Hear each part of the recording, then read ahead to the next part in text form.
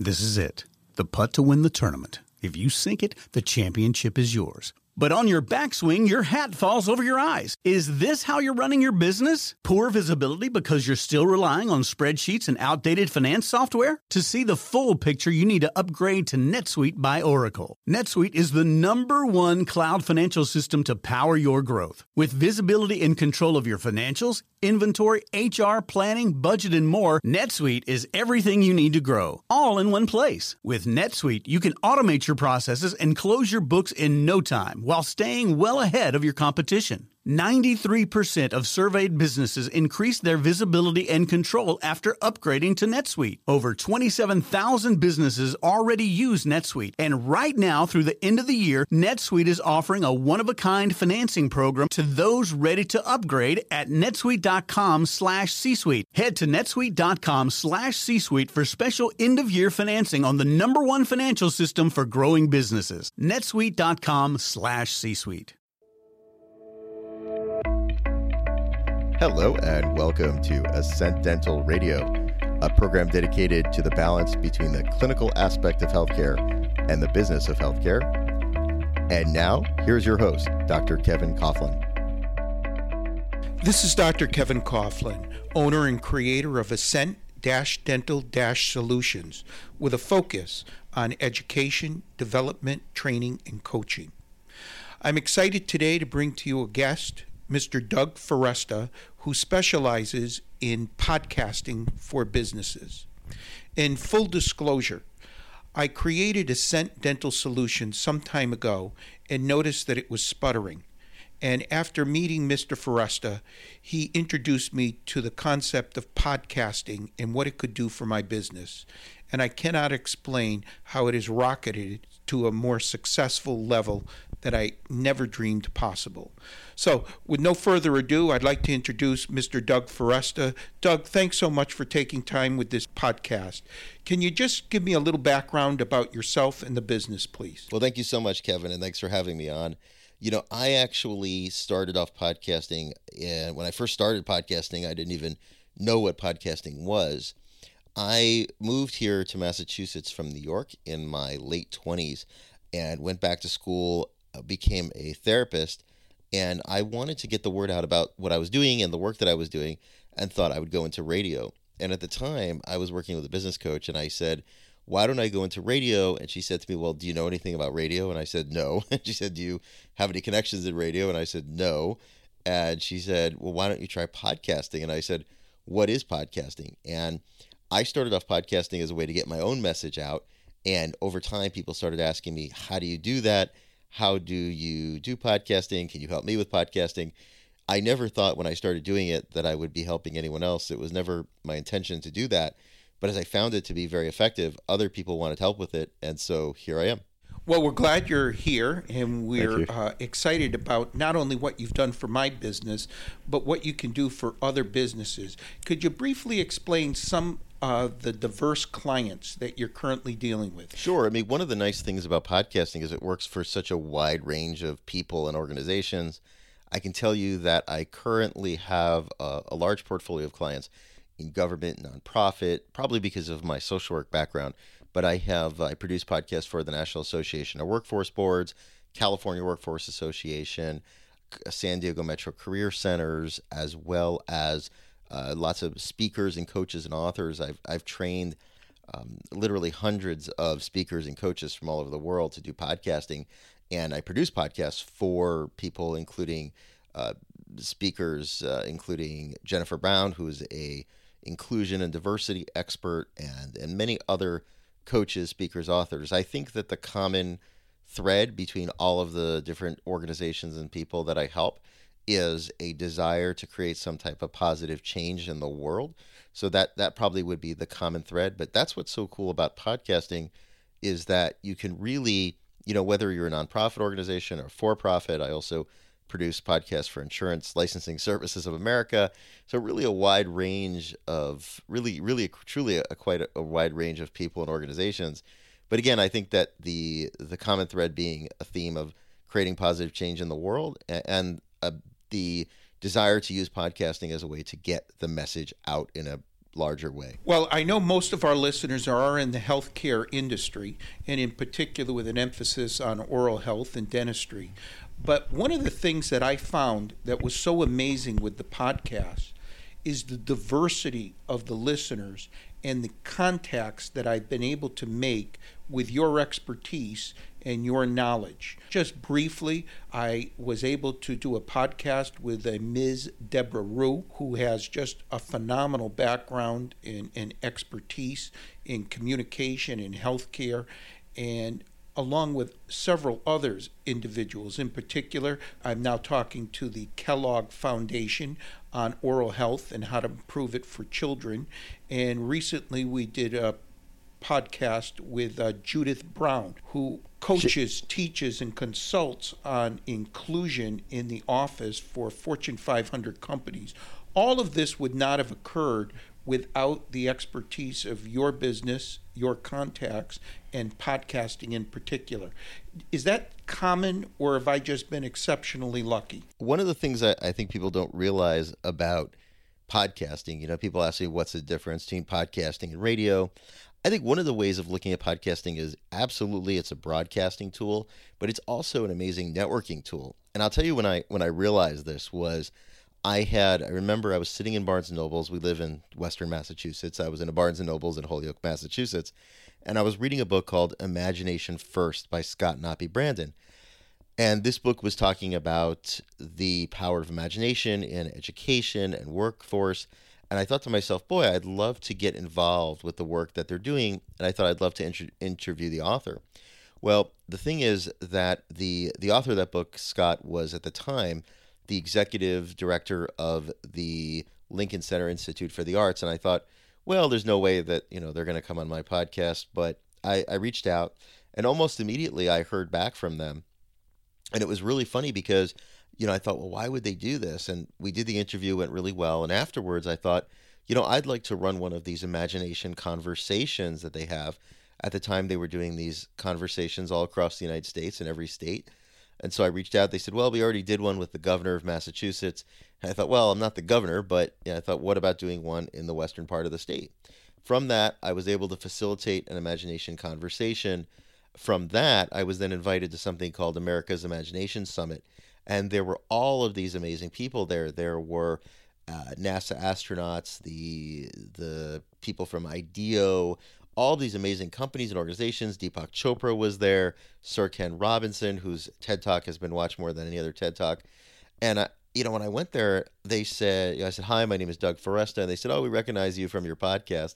And that's when I think I realized the power that podcasting has in terms of being able to get the word out and connect with other people. So yes, podcasting is a great broadcast tool, but it's also a great way to get access and to meet people that you would just never meet otherwise. And for that reason alone, I think podcasting is such a powerful tool. Well, I would say I'm 100% convinced of that analogy. I've seen it in my own business, Ascent Dental Solution. Let me ask you another question, Doug.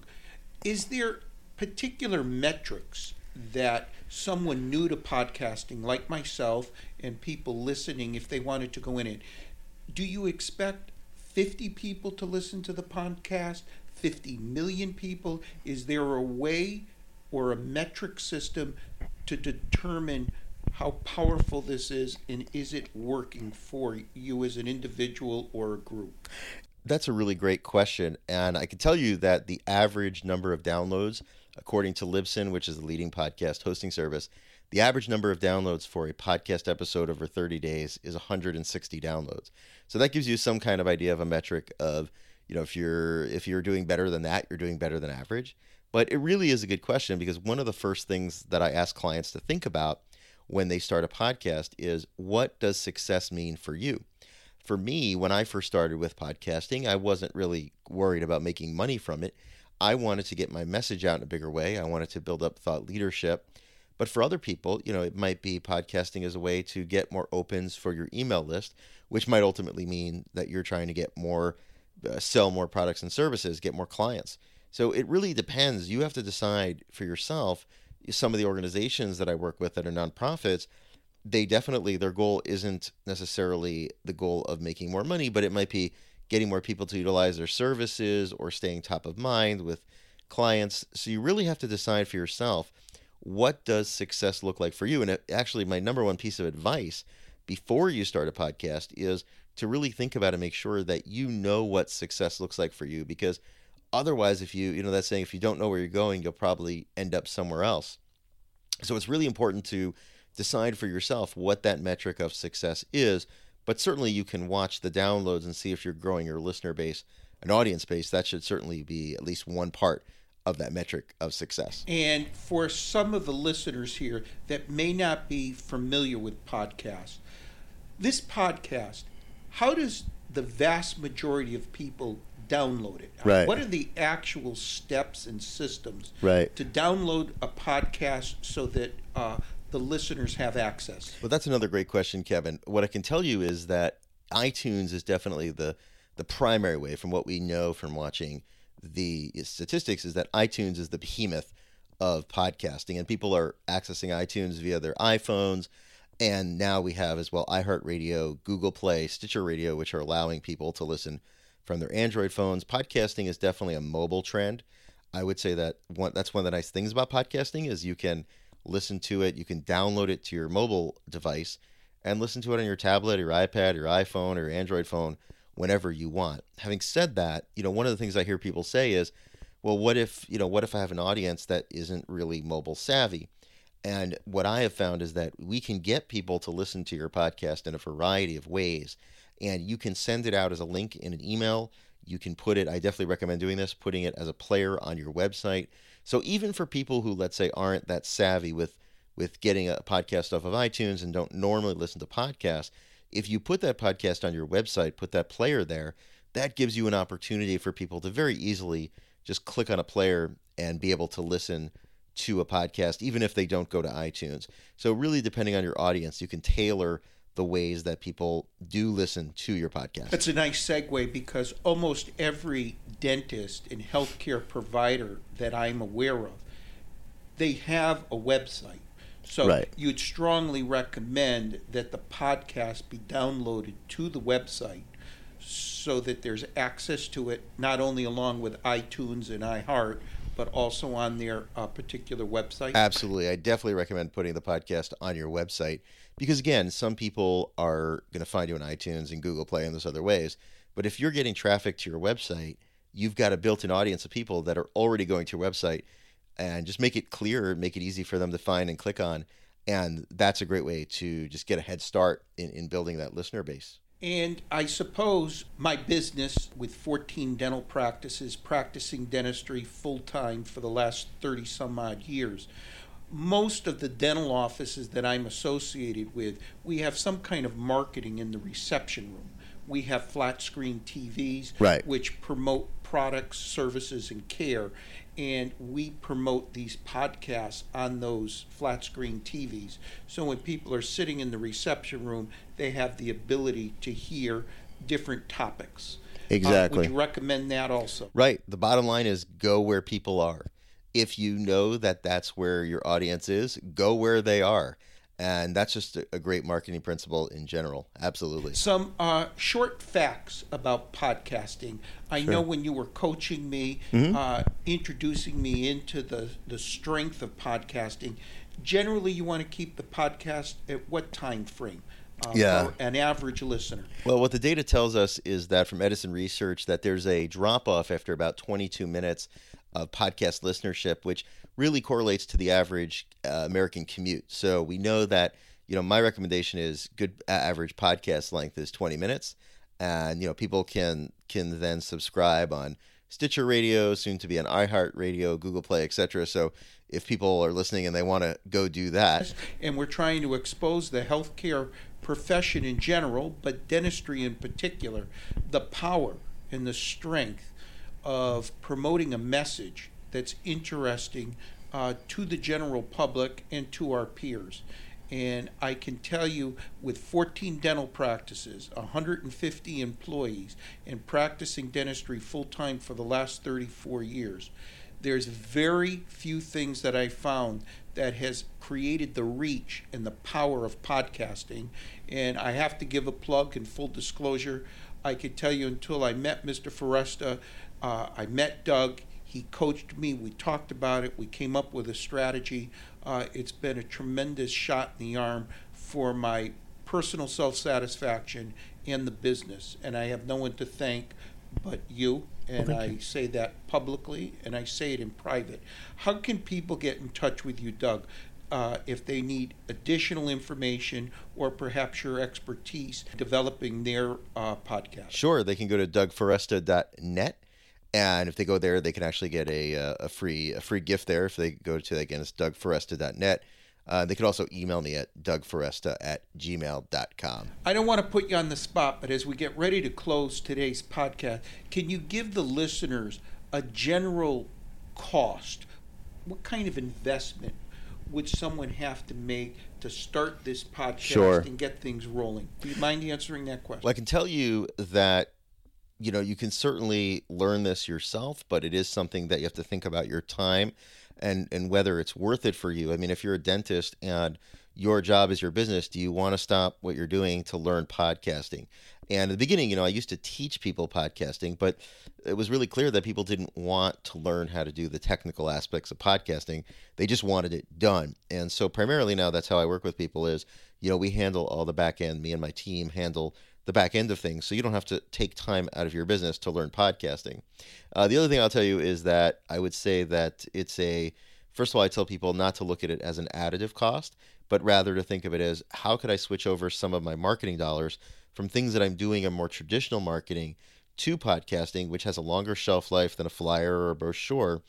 And I could also tell you that it really is very cost effective when you think about comparing it to having a professional video done. I mean, you could literally have a year of podcasting for what it would cost you for maybe to produce 1 or 2 professional videos. So very, very cost effective. And like I said, one of the things that I do is help you so that you don't have to, if you really decide podcasting is right for you, you don't have to waste your time, which is money, learning podcasting, learning the technical aspects of podcasting. And just one last point I'd like to make. What I've personally learned is the frequency of the podcasts are also important. Yes. And as I'm doing my own research and getting more familiar with the podcast system, someone who does a podcast once every other year isn't as effective. And yet some people do 10 podcasts a day. That's also may not be effective. In your expertise, what's perhaps the best rate to promote a podcast, the number of times it should be done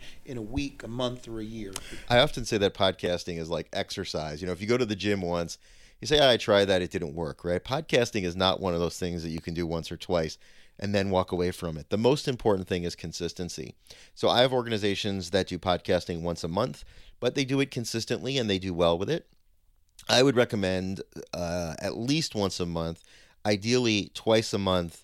And what I tell people is try it twice a month, see if you like it, and then you could move to weekly if you think that it's something that you really want to do. But at least give it, even if you do it once a month, you've just got to be consistent about releasing it at the same time every month. And when you do, you're definitely going to see more results with 2 podcasts a month than 1 podcast a month. So consistency, and don't overwhelm yourself, but give it some time and allow yourself to see what the results are. Well, Doug, I want to thank you so much for your expertise. I want to thank you personally for what you've done for me and my company, Ascent-Dental-Solutions. I hope our listeners have enjoyed tonight's podcast, and I look forward to talking to you in the future. If you have any questions or comments about how you can be helped by Ascent-Dental-Solutions, don't hesitate to reach out to me and my contacts. Thank you again, Doug, for a wonderful evening, and I appreciate your expertise. Thank you so much.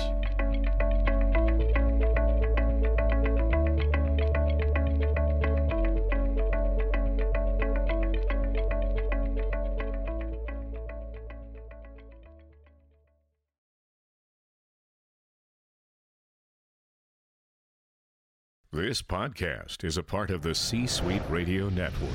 For more top business podcasts, visit c-suiteradio.com. BetMGM has an unreal deal for sports fans in Virginia. Turn $5 into $150 instantly when you place your first wager at BetMGM. Simply download the BetMGM app and sign up using code Champion150. Then, place a $5 wager on any sport. You'll receive $150 in bonus bets, regardless of your wager's outcome. And if you think the fun stops there, the King of Sportsbooks has plenty of surprises in store. Check out daily promotions, same-game parlays, live bets, and so much more. Download the app in Virginia today and get $150 in bonus bets instantly from your first wager. Only at BetMGM. BetMGM and GameSense remind you to play responsibly. See BetMGM.com for terms. 21 plus only. Virginia only. New customer offer. Subject to eligibility requirements. Rewards are non-withdrawable bonus bets that expire in 7 days. Please gamble responsibly. Gambling problem? Call 1-800-GAMBLER. Promotional offer not available in Washington, D.C.